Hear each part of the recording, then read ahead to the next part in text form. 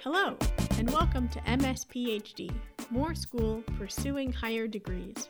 It's a podcast where we talk to current or former graduate students and learn from each other's experiences.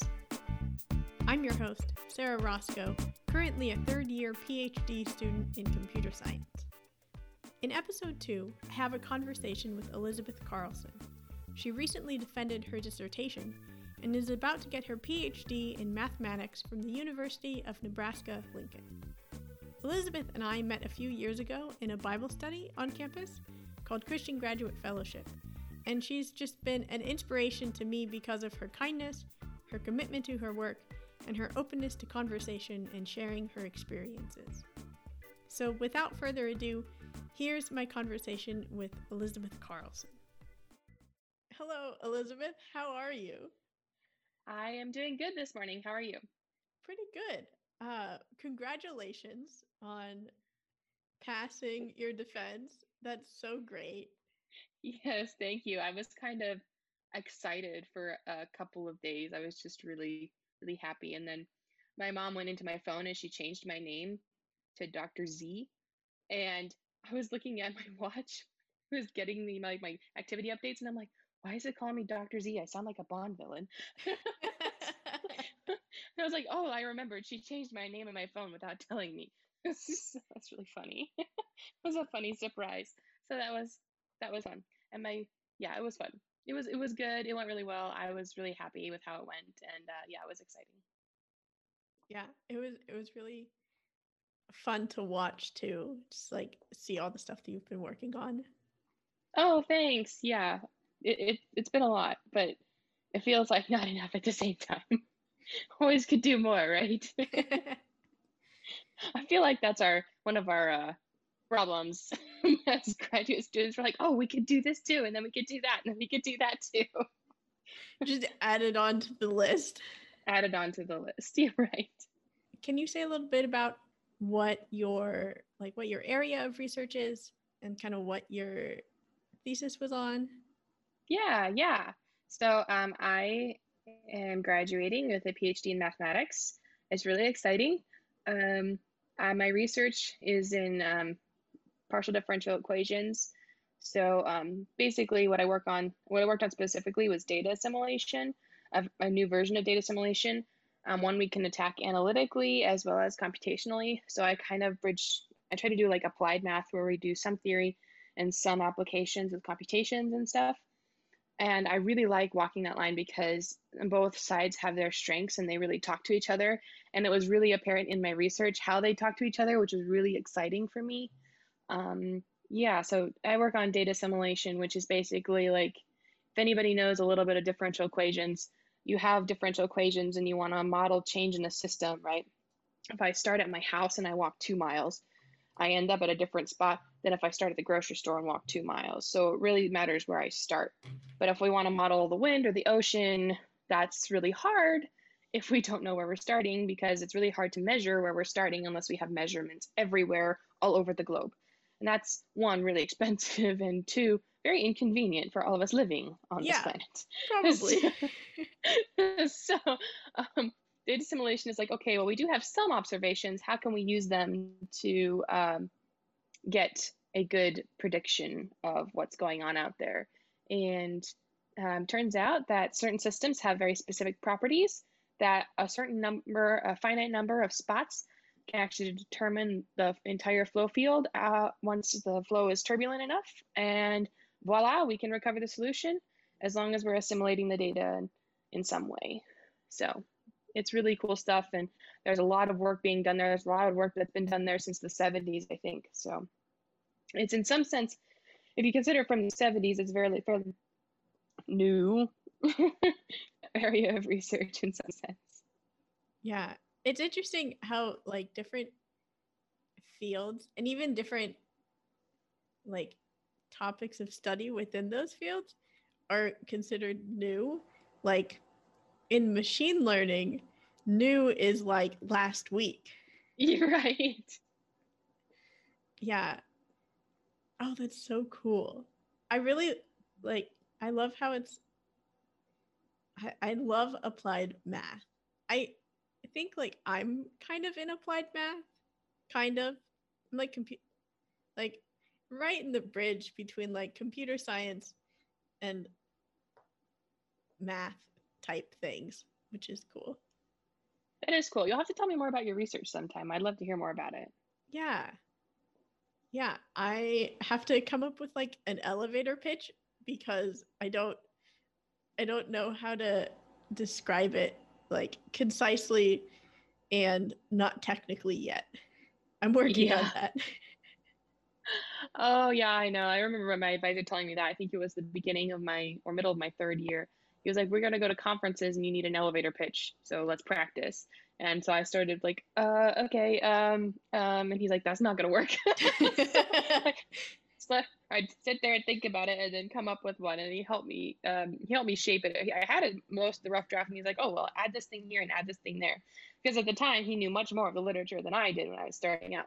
So it was Mm. really helpful to like go through that with my advisor. And then once you're at like a conference, you can talk to people like, "Hey, I'm working on this," and they're like, "Oh, I'm working on this," and that's how you start collaborations, and it's really cool. Yeah. Yeah. I've been to like 2 conferences, but those were in undergrad. And I'm really excited to, I mean, once like things open up, I'm Yeah. really excited to like go to actual conferences in my area and like meet people. Yeah, totally. One thing that I didn't realize how valuable it was that my advisor has been really good about preparing me. Like there are so many things like, oh, I don't know what I'm supposed to be doing. And he's like, you need to do this, this, and this to help prepare you. And I was like, now looking back, I'm like, oh my gosh, my advisor is the best. He's like, you should go to this conference. Can you go to this conference? Go to that conference. Go to this conference. Go to that conference. And um, just going to conferences and the department seminars, for example, one, at conferences, you really learn how to network that way, going to dinner with people and just listening and being friendly and talking, asking them about their research. People love to talk about their research. So if you show any interest, they're going to just blab on and it's awesome. And you get to learn so many things that way. But one of the most underappreciated things, something I didn't realize until my second year almost, was I decided for some bizarre reason, I have no idea why, but my first year of graduate school, I'm like, okay, I'm going to go to all of the PDE seminars, even though I understand nothing. And I understood nothing the entire year, except for a little bit of M activity that Daniel Tundikov was teaching on because he did a fabulous job illustrating it for newbies like me. Could I tell you what he said now? No, but it was great at the time. And I remember being like, okay, for that first year, just sitting in those seminars, hearing how they spoke and what they were talking about and seeing the theorems pop up and again, just kind of seeing the pattern of how the proofs were presented and things like that really helped grow my understanding in ways that I wasn't anticipating. And most people are like, first year, you're too busy with classes, don't worry about seminars. And I'm like, actually, that was actually really important for me to just go to that seminar. And maybe it would have been better if I'd stuck more rigorously to going to the student PDE reading seminar, but I think I was too scared knowing I didn't have to contribute in PDE seminar yet, but maybe I'd have to contribute in the student one. I don't know, but I started going to that one regularly in my second year and beyond, and led it for a year, and it's really good. So student seminars are really good because it's a safe place to practice and fumble and learn a lot together and study. We also explore new topics together. I love seminars. I love conferences. I think they're really great for professional development, and not only just like networking wise, but intellectually, honestly. Mm-hmm. Yeah, that's great. I totally agree that like watching talks and like watching people present things really teaches you like, oh, okay, I should incorporate that into when I next do my talk. Mm-hmm. Yeah. Yeah, for sure. What's it like having the last year or more being remote while you're working on your dissertation? For me, that has actually been a blessing because I had to have a knee surgery for an old injury. And so I was able to work from home quite a bit, but it didn't really impact my work because most of the things I do are on my own anyways, and then I can just meet with people over Zoom. It's nicer to meet in person, I must admit, and it's a little easier to write stuff on the board and stuff. But I was at the point where a lot of it was like, okay, there's this little idea here, there's this little idea here, wrap this up, wrap that up. And applying for jobs takes a ridiculous amount of time. And so a lot of that I was able to just do on my own. So it didn't impact me too much, but allowed me some freedom to recover from the surgery and get more done. So in some sense, yeah, while I get to open up again, absolutely, please, please, please. I would like my in-person meetings back. I find them very helpful, but it's been manageable for sure, and a blessing in some ways. Yeah. Yeah, that's great. Okay, now, how do you manage your time? Like, what's your time management strategy? I feel like I'm still working on that. Yes, same. So when I first started, for me, the graduate school jump was really big because my undergrad was like very applied math. I had a couple of proof courses, and they were good proof courses, but I feel like I needed more to be prepared, at least for the rate at which they throw material at you in graduate school. And so I came into graduate school and I'm like, okay, this will be fine. This will be fine. This will be fine. And I was working like sunrise to past sunset, and then Narrator, on weekends. It was not fine. It wasn't fine. I was telling myself it was fine. So I would act fine and I would feel fine. But it was a big adjustment for me at first. And then I kind of just carried that bad habit of like, ooh, I should work all the time. I know I can work all the time, so I should do everything in my power to get as much done as possible. And I was also afraid of failing because of how rough my first year was. And it was just really hard. And I kind of crashed and burned, and like okay, my body and my mind couldn't handle working nonstop. And if I wasn't working, I was thinking about work, and that's not healthy. I think it was the first time I went and took a martial arts class, and I think it was October 2019 or something like that. And I was like, I got to do something. So I finally like, okay, I should actually go find an outside activity to go do. And I went to do it. And after it, I was like, oh my gosh, I didn't think about work that entire time, because I physically couldn't. I was trying to, practice the moves and everything. Yeah. And I was just like, wow, that felt really good to not think about work for an hour. So something that I've really come to understand is that if I actually maintain a good work-life balance, like I work for a certain number of hours a day, of course, if you need to push, right? And then take the time off and shut work off so that you can partition, this is my work time, this is my play time. And not necessarily play time, but like, personal development or exercise, and which is, I guess, in some sense is personal development. And just trying to do that to keep, because it makes your work better and more productive in general. Like working for 12 or 16 hours is not productive if you're sitting there staring at the wall like, I want to take a nap, but I won't take a nap because I want to keep working. Take the nap, for heaven's sake. Go rest for a bit, and find that to be helpful. I find that to be very helpful. So time management wise, I think it's really dependent on the person and your schedule. I find that my schedule's a little messed up right now because of recovery and where I'm staying at. But I really like getting up early in the morning and then getting to work at like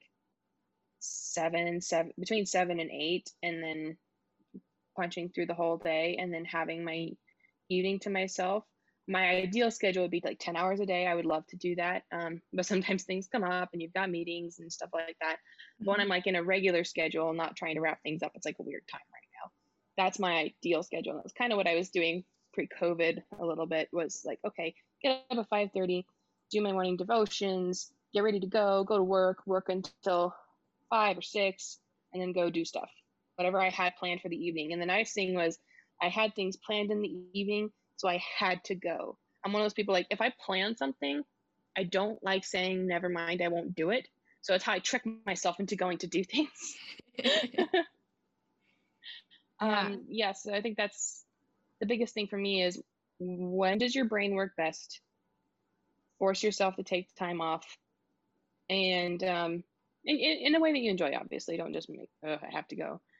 Um, and yeah, I think that's most of it. You just Hmm. just have a balanced life and figure out what that means for you, because for each person it's different. Yeah.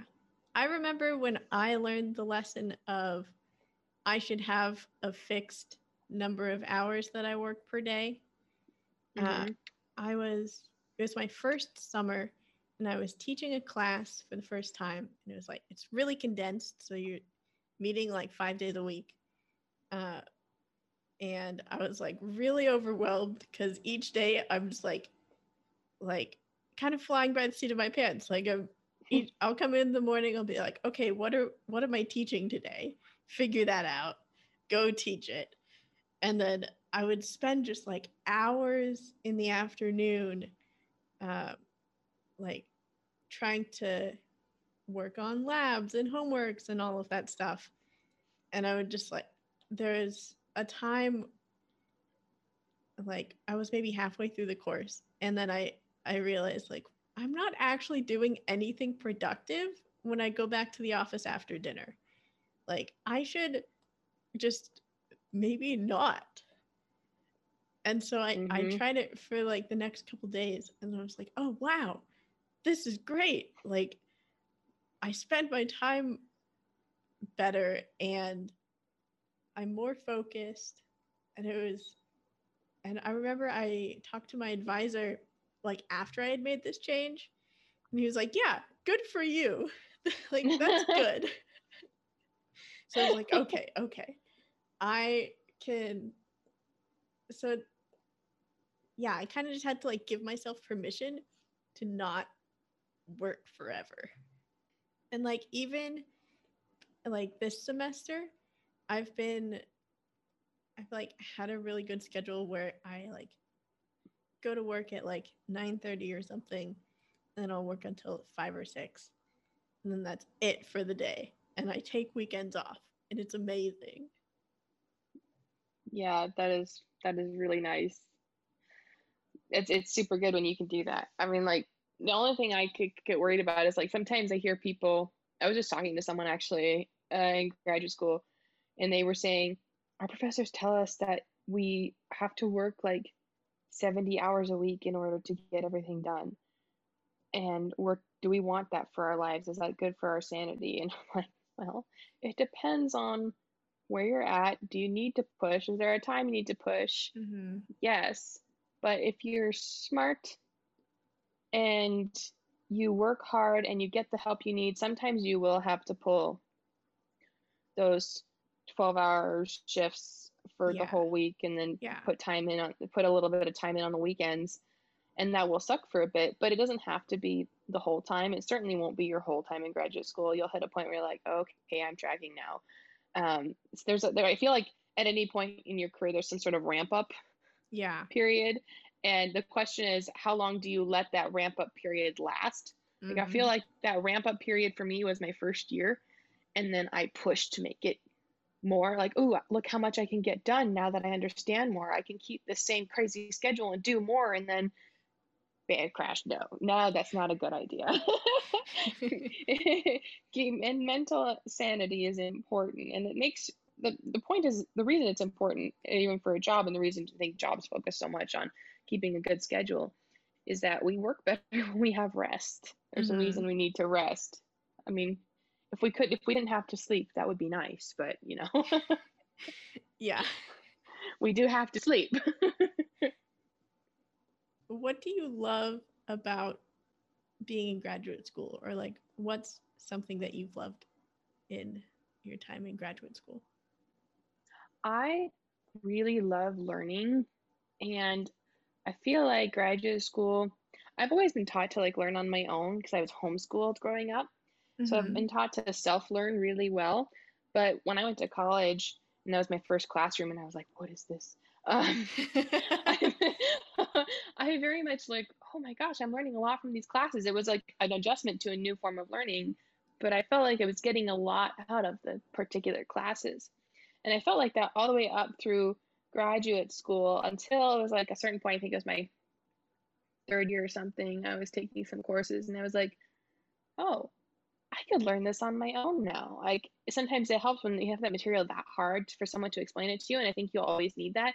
But in a course format, it feels like, oh, well, I don't need it in a course format anymore. I have that ability to figure things out, ask people questions, and then go finish figuring it out for most things that I need for my job, anyways. And that was really confidence building in some sense. I really loved that part of like growing through graduate school and being like, oh my gosh, it's really pushed me through these courses and through this research, and I've learned a lot. All these people pushed me, and I love being pushed. I love learning new things. It's one of my favorite. Like if I'm not being pushed, I feel like I'm in the doldrums and it sucks. So, I feel like being pushed kind of invigorates me in some sense. So I loved that about graduate school, was being pushed to learn more things and do hard things and learn. I just love learning. And now, even though I don't think I would want to take courses again, I found out that each year test taking got more and more anxiety inducing. Mm. But I loved that I was pushed. I loved that I was pushed to a place where I can be a lot more self reliant in some sense when it comes to learning. You can still ask a lot of questions, and you should. And I'm learning how to do that in the professional environment, by attending conferences. Actually, I learned by watching how other people interact and farther in their careers and how they learn. Mm-hmm. Finding out that not every mathematician knows everything is very encouraging. Yes. There's um, no magic person who knows everything. the naivety of teenagers, right? They must know everything. They've got a PhD. Oh, they must have their life all together. Oh my gosh, yes, that was naive. But yeah, I really love that part about graduate school. It's really a good training ground for a hard job. Honestly, we have PhDs go into hard jobs, fun jobs. They go into Mm-hmm. really fun jobs, but they're hard. But I mean, you don't go to graduate school unless you like doing hard things, I think. So Yeah. Yeah. So when you talk about like being pushed to learn new things, where is that where's that motivation coming from? Is it from like your advisor or the other students uh, or professors? I feel like for me, especially with my first year being so hard, the courses and the course requirements really pushed me. But I also feel like my advisor knew my skill levels, and he always pushed me to do my best. Mm-hmm. And that's exactly the kind of advisor I wanted and needed. So if you can push my buttons and know how to help me get places, I really want to get to the point. I think I'm almost to the point where I can do that myself most of the time, because I've been able to identify my triggers in some sense, what helps push me to like, oh, find this piece here, find that piece there. And a lot of it's my stubbornness. So if it's bothering me, I won't let it go until I figure it out. So if I'm like, if I'm just gonna be stubborn about this, I could like, oh, I could push and figure it out and work there and get to it. And of course, in balance with, work-life balance and stuff, and trying and using that to help you do better as well. Figuring out how all the pieces of your life fit together to push you farther is, I think, a really big thing about one of the biggest things I learned in graduate school. And I really appreciated what I learned through that journey, even though it was tough. Yeah.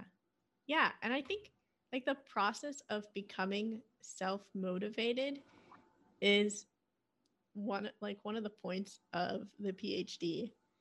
Like Yeah. that's something that I'm learning right now. Like trying to drive my own research project and figure out like what uh, research project am I gonna do next and all of that. And I think it's a really good skill to learn. It's really hard at first. Like I remember Mm-hmm. my first year and a half, I was uh, I was like, I have no idea what I want to research. I don't know what research looks like because I came in without any research experience, and so I felt really lost. And Mm-hmm. I think I was really lucky to have an advisor uh, who would just like, okay, read this paper, and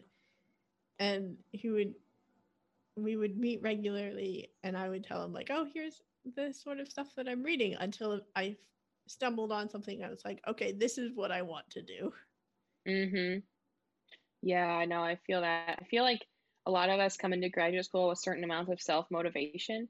And because otherwise, why would we have applied to graduate school, right? Mm-hmm. We're motivated to go continue doing these cool things. And we're like, I always got told, oh my gosh, you're so motivated. You're so tenacious. And I'm like, but I have a lot of people helping me and pushing me. And I think people don't understand how much of a support system we rely on and have. And that really helps us grow to become more self-motivated. I think we all start with a certain level of self-motivation, but it grows through graduate school, and it grows through understanding how the academic world works. And Mm-hmm. it's really, I love how you said your advisor really helped shape you that way. Mine had really helped shape me that way as well. And I really appreciate my advisor. Good advisor is a very important thing. Yep. Yep. What have been some challenges that you've experienced? I think I've already kind of touched a bit on these. My first year was really rough, but I got through it and passed everything. Um, it was just, I had to push a lot in order to figure everything out, which was good. But I think one of the biggest challenges was that I took that time and said, ooh, I can work all the time. This is like a gold mine discovery. So now I'm going to work all the time on everything. And that was a mistake. And that was one of the biggest mistakes for sure. So going through that after, I was like, I don't want to do this anymore because I just done too much. And being like, okay, I do love this stuff. I just have to push through the burnout and reorganize my work-life balance, and then do work and then go do something, and then go do work and then go do something else. Mm-hmm. Like, work day, go do something, work day, go do something, work day, go do something, and take one day off a week if you can. Just remove yourself for an entire day from work. For some reason, that one day between your sleep cycles makes a huge difference. Mm-hmm. Sometimes, maybe it's every 2 weeks you take a day off. I don't know, but it really helps. And so I think one of the biggest challenges for me was actually identifying that I needed a work-life balance. That was probably one of my biggest challenges. That, and of course the material was very challenging, but it's supposed to be. And it's great. So we are both part of the Christian Graduate Fellowship. Right. Yeah, that's one way to do community. What other ways of community have you found? Okay, so when I left Nebraska for Los Alamos, I found community. But when I was in Nebraska, I had one thing I attended regularly besides Christian Grad Fellowship, because I didn't find Christian Grad Fellowship until my third year, Mm-hmm. which was really annoying. I was like, no, this exists. I'm so bummed. We need to do better marketing. Well, then there's me who doesn't Google anything. It's a problem. So it's partially my fault. Unless I see it come in my email, I don't know if it exists. So, Mm-hmm. yeah. So, in Nebraska, I didn't have much other than BSF, Bible Study Fellowship, which was really great. I did that as a kid, and then it was kind of like a piece of home away from home. Mm-hmm. But that was only like, I didn't do anything like outside of the Monday night study. So it was kind of like a group of ladies who we talked once in a while, like outside of the study, but not much.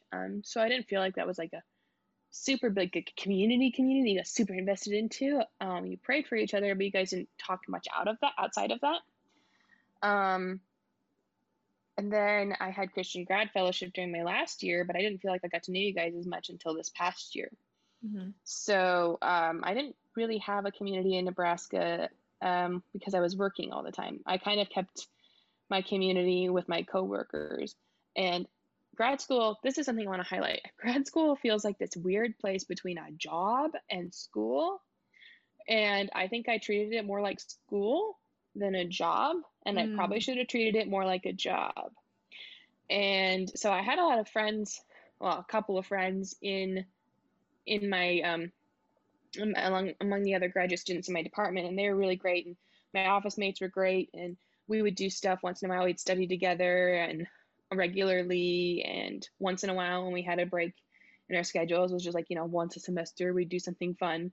Um, we're like, I was like, that's great, but I should have made time to not just do that. I should have made time to like find another group outside of the university that I could have attached to. And I found that when I moved to Santa Fe after a few months, because I was still stuck in like, oh, let's work all the time. Okay, I'll go work at the lab on the summer school that I'm in, and then I'm going to go back and work on my research on the weekend.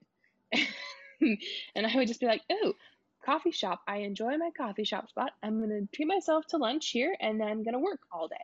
And that was kind of my settle in and cozy downtime. And I kind of treated that as fun. And that was a bad idea. So once I realized that was a bad idea, I started being like, okay, what should I get involved in so that I can, pull out of that? And I found a church that really helped kind of pull me out of my doldrums. I mean, going to church it's like going to BSF in some sense. You go there, you go home. Unless you're like involved with the people directly and doing stuff, which I did end up volunteering later on. But I ended up finding a small group, and that small group I could fellowship with, and we were a lot closer because not only would we meet once a week, our discussions were deeper because they weren't following like a lesson plan or anything. And we ended up praying for each other a lot, and then meeting each other for coffee outside, and like actually building relationships outside of work. And so I was like, oh, that was really nice. And then martial arts, and once or twice a week, just to like, because I hated exercise. I've hated exercise ever since I was little. Unless I feel like it's doing something secondarily productive, I don't like doing it. So for me, martial arts feels like, oh, I am getting a workout and I am learning how to defend myself if something bad happens. This is great. So it's how I psyched my brain into doing something. So for me, those are kind of the two main things that I ended up focusing on to kind of build a separate community that was separate from work, so that when I was socializing, work wasn't still there. And I think that's part of work-life balance. If you're socializing with your coworkers, you're still kind of thinking about work because they're associated with work, right? So it's not a bad thing, of course, to hang out with your coworkers and get to know them. It's awesome. But work is still there on the back of your mind in some sense. And because they're associated with work, they're not completely separate from it. So finding friends who were separate from work was very helpful for me. And going hiking. Hiking's great. That's amazing. I want to go hiking sometime. Come visit me. Yes. Come visit me. We'll go hiking. Yeah, I think like meeting people can also be really hard. Like when you mention like going to church, when it's kind of like you go there and you go home. When I was starting to try and find groups that like weren't associated with the department. It's hard to just like show up and be like, hello, I'm here to make friends. Please talk to me. Yeah. It takes time. It does. And I actually remember feeling like that in high school and stuff, because my sister and I, we lived in this small town, like small city, and we would do this program, and it was an awesome program, but we kind of took all of our super skills, and everybody thought of us as like the super kids, which we were just like, we're not super kids. We're just doing what we want to do. And making friends, it kind of felt like we were like, oh, we're the odd ones out sometimes. And I kind of like, I didn't really care. I'm one of those people who's like, I don't care if you like me or not. I just want to, do my thing and help others in some sense. And so, but I felt kind of like, oh, I do like being accepted and I like being talked to. And I appreciated that. And then I did end up like, forging some small, close relationships. For me, I really like my friendships to be close. If they're like my good friends, otherwise I call them like they're my friends, but kind of like they're over their way. And then we got my really close friends. And I have a good number of those few people, and I really appreciated that. And I loved how those deep friendships, and then me going into groups and realizing that my worth doesn't come from seeing how the group sees me, but my worth comes from what I know is true. And so I was like, okay, I know how uncomfortable it feels to be in that situation. So I made a point of going into those situations, being myself, and finding the wallflowers who were like me and talking to them. And I actually did that, and found one of probably my bestest friend by doing that. Turns out she was just entertained and just sitting there watching. But I'm like, oh, she's not talking. She's not part of the in group. I'm going to go talk to her and see how she is and what's up with her and who she is, because I've never met her before. And because I'm a wallflower too, and I don't care. So let's go. Let's join the wallflowers together. And it turned out to be the best friendship I have ever had. And so for me, joining groups and making friends has been less about, oh, I need to make friends, and more about, how can I help somebody make a friend? Can I be their friend? And that's really helped me, one, come out of my, oh, do they accept me, shell? Because it doesn't matter if they accept me or not. I know who I am.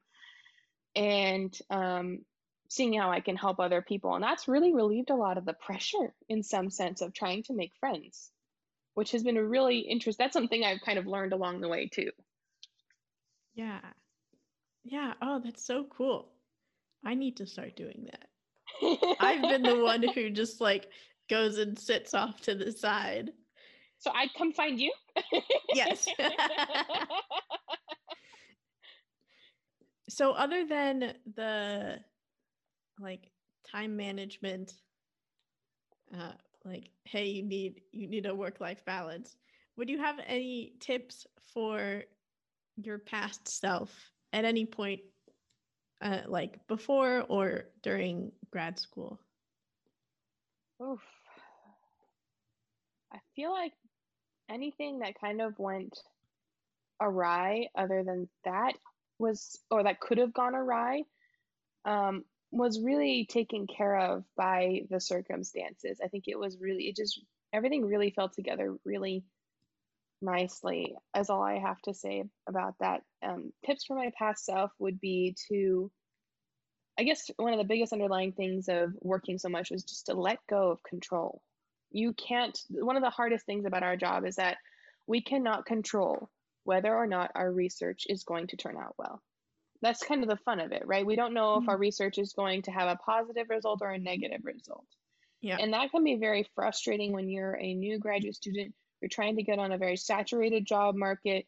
It's very scary, but all you can do is your best. I like how my mom says, do your best, let God worry about the rest. And it's very true.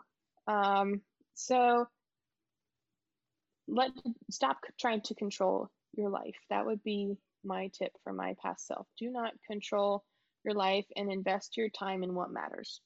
And when you do those things, your life will fall together in ways that you did not expect. Yeah. Yeah, I think that's a great point. Like, because part of the fun is just exploring and seeing like what's out there and what you could possibly do. And because you're looking at new things, you don't know how it's going to work out. Yeah, so exactly. Revel in the excitement of that rather than the fear of failure. We're going to fail, because I like what they say. You can't have success without failure. You fall 10 times before you succeed, right? You fall before you fly. So roll with the punches and enjoy the journey. Otherwise, what's the point of living if you're just frustrated and stressed and frazzled all the time? It's not a fun way to live. You could choose to do something else with your life. You don't have to be in graduate school, but I mean, if instead of taking that, oh my gosh, I have to get all this done and I don't know how I'm going to get it done. Oh my gosh, oh my gosh, oh my gosh. Well, enjoy the journey, do what you can, and then let it go. You can't control the circumstances. You can only do what you can do. So enjoy that and see where it goes. Yeah. And I think it's also, part of it is also like embracing the vulnerability in research and writing, like you're kind of vulnerable because you don't want to be wrong and you want everything to work out. So yeah, I think there's a resource that we, like, through the university, we get an account to the National Center for Faculty Development and Diversity. It's a long name, but like I have been watching their videos and reading their stuff, and it's so good. And like the whole thing of like writing as this vulnerable but like courageous act, I got from them. Nice. Which is just like, I think it's transformed the way that I approach my work. That's cool. You're gonna have to tell me more about that. Yeah. They also have a podcast, #not sponsored. Your non-sponsor, as Michael Jr. podcast said. Yeah, I'm not sponsored by the Game of Life. I'm also not sponsored by NCFDD. Yeah, if you have access to their stuff, I would just highly recommend it. They have one of their webinars, which is kind of in line with what we've been talking about already. They have a webinar on how to align your time with your priorities. And it's essentially just like, how do you block out your week with your tasks that you have to do? And so then that helps you to see like, oh, these are like the personal commitments I have, and this is the time that I actually have to work.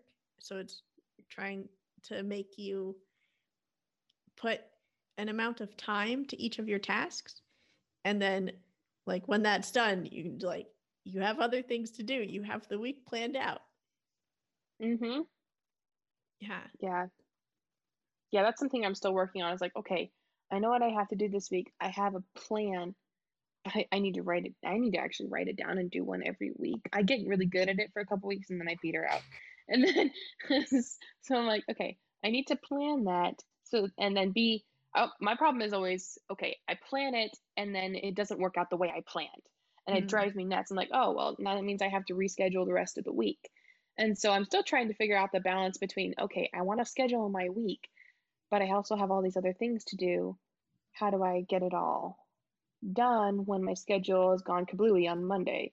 And for me, I think that at least the current plan is, okay, again, do your best, get as much as you can done, try to stick to the schedule, but don't let the schedule control you. So yeah, anyways, it's still something I'm working on, but that's kind of my philosophy at this point. Make a schedule, but don't be afraid, don't be upset if it goes kablooey, because it will go kablooey every week. There may be one magic week where it doesn't go kablooey, but that's very rare.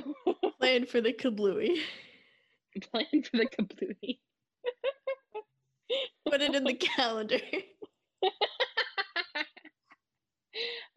Yes. All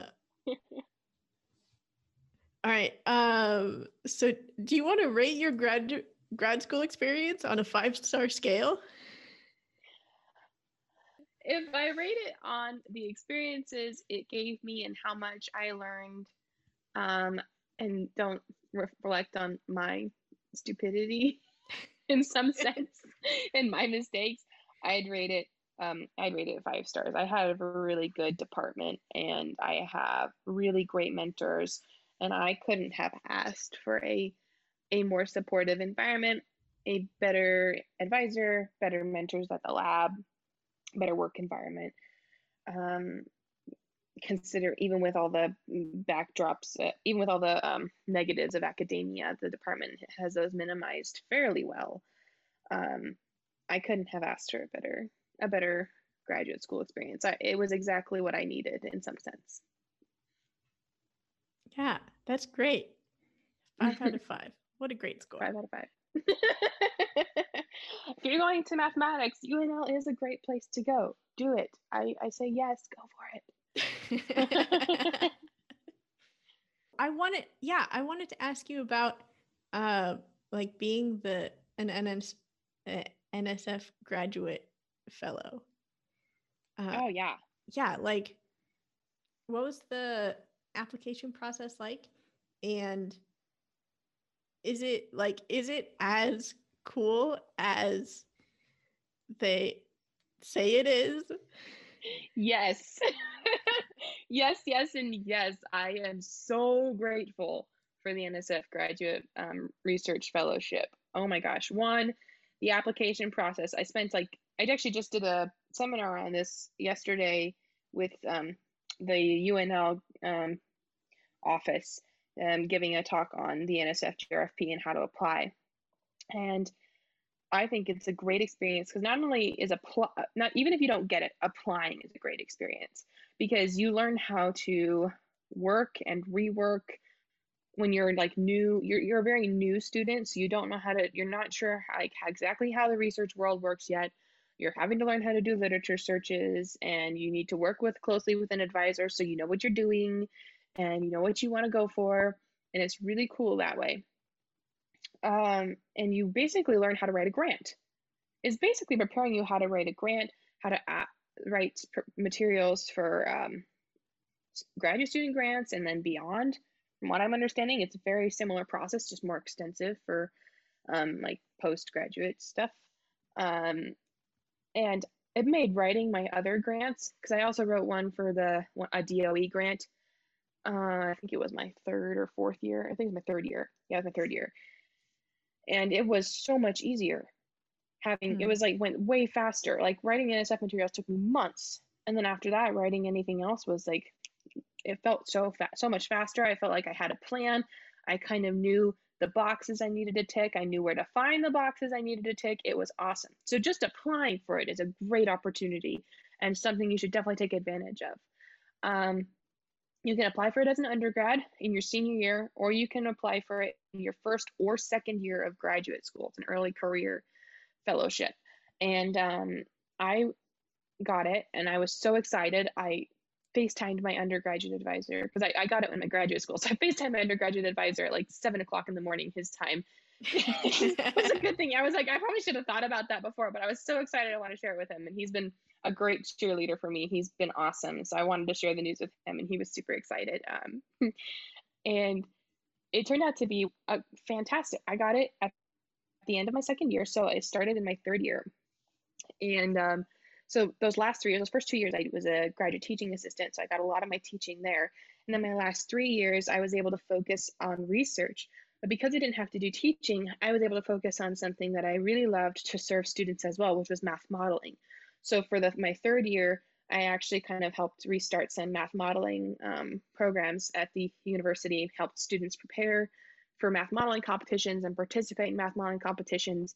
And then I went to Los Alamos. So it kind of was like, oh, well, just 1 year. And then some people took it over and then COVID hit. So I'm hoping to work with some students there to get it started up again because we have materials and we have professors who are willing to volunteer. Also, one reason why that department is great, you ask them to help you out with something, they will if they can. It's awesome. So I feel like they're very graduate student centered. I like to say they have a good memory of what it was like to be a graduate student. So that's why I really appreciate my department. Yeah, so it really helped me not only focus on research and get a lot of research done, but it really helped me serve my student community in ways that I wanted to serve and would have been a lot harder with the time commitment of a GTA, having to teach courses and stuff. So I got to, instead of like serving the student community through like teaching classes in the standard way, I got to serve them in an extracurricular way that was a little more involved than I could have been without the fellowship. So it really helped like fulfill the broader impact side of my application and of course the research side of my application. And it helped me get done in 5 years versus like 6. So that was really helpful. So that's great. Yeah, it was really nice. I very much appreciated it. I'm very grateful for it. And I think it was extremely awesome and extremely, it was just really helpful. And I really appreciated the support. It was very humbling to get it. You know, it was really humbling. I was like, oh, they believe that I can go ahead and and do this, and I want to do this, and I want to do my best, and I really think that I can do this because I've got a huge support system, and I know what to do, and I have people who, when I don't know what to do, can help me figure out what to do. And it just helped me reach my goals and become a better scientist. So I think it was a fantastic opportunity, worth at the application. The application itself was worth it for sure. I feel like I am, because I went to a grant writing workshop, an NSF grant writing workshop, I think in my third year after I'd already gotten the fellowship. I'm like, oh, well, in a few years I'll have to apply for, grants for my research as a professor, right? If I want to go into that area.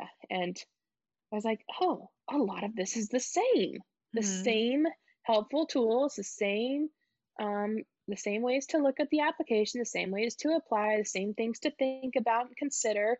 This is really great. And I went to another one the other day, and I was like, oh, very similar things to what I've already done. And a lot of it I learned by applying to that GRFP. And it was a great experience. It was a great experience to apply. It was a great experience to have it. I feel like I learned so much more, was able to do so much more with the freedom that it provided me. Yeah. So if you can apply, if anybody listening, if you're a senior undergraduate student or first or second year graduate student, find someone who will work with you to apply for that NSF GRFP. And if you don't want to apply for that one or you're not eligible, there are other fellowships to apply for.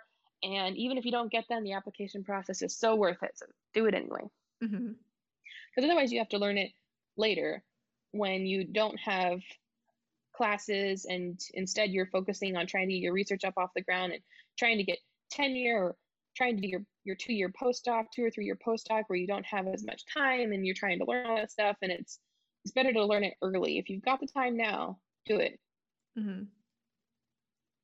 Yeah. I remember I applied and I didn't get it, but I think, it was really good to learn, like, okay, this is what they're asking for. And this just kind of getting used to the idea of, like, what are the broader impacts? What are the intellectual merit? Yeah, for sure. What brings you joy? Oh, what brings me joy? What brings me joy is resting in the fact that I know what I'm supposed to be doing, and I'm pursuing what I'm supposed to be pursuing, and that everything's going to be fine. And then also just going out into nature and seeing how beautiful it is, and that we have the privilege of studying that. And it's lovely. It's lovely to know that we get to do this, right? If you look back at all the opportunities we've been given to get this far, who helped us along the way? Somebody had to help us write our applications. We didn't know how to write applications, right? We didn't know what a derivative was. We didn't know how to integrate something numerically or anything like that. But along the way, a lot of people have helped and give us the opportunity to do something that we love. And people invested in us to do something really fun. It's really hard, but it's really fun. And I guess that just fills me with an overwhelming sense of gratitude that, all these people invested in me. I feel like I have to give back, because who else gets to do what I get to do? And it's so much fun, and it's so amazing. And out of that joy comes this gratitude. Out of joy comes gratitude, I think. You have all this joy and you're like, can someone else needs to have this too. And you just want to share that far and wide. And I think that's really important, and not being afraid to do that. And realizing, if you realize what's been given to you and how much you are humbled by that, I think it's a lot easier to give so that someone else can do what you do, or do greater things than you do.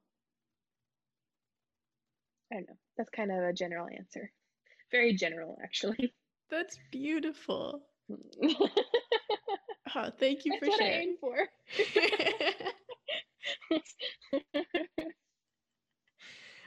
for. Elizabeth, thank you so much for coming on the podcast. Thank you for having me. This was fun. Thank you to Elizabeth for coming on the podcast.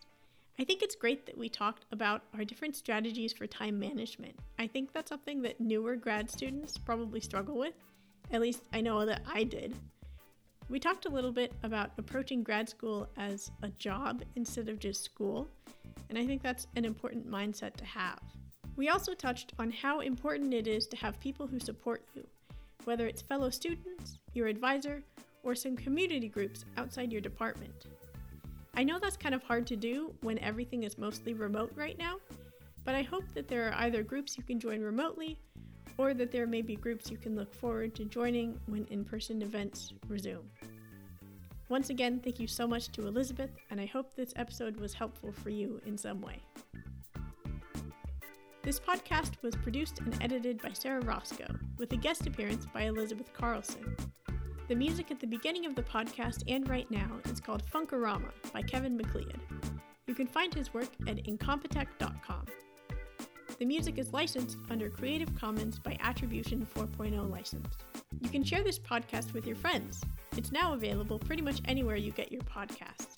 You can for sure find it on Apple, Google, Spotify, and Stitcher. Thanks for listening, and I'll see you next time for some additional conversation about more school pursuing higher degrees.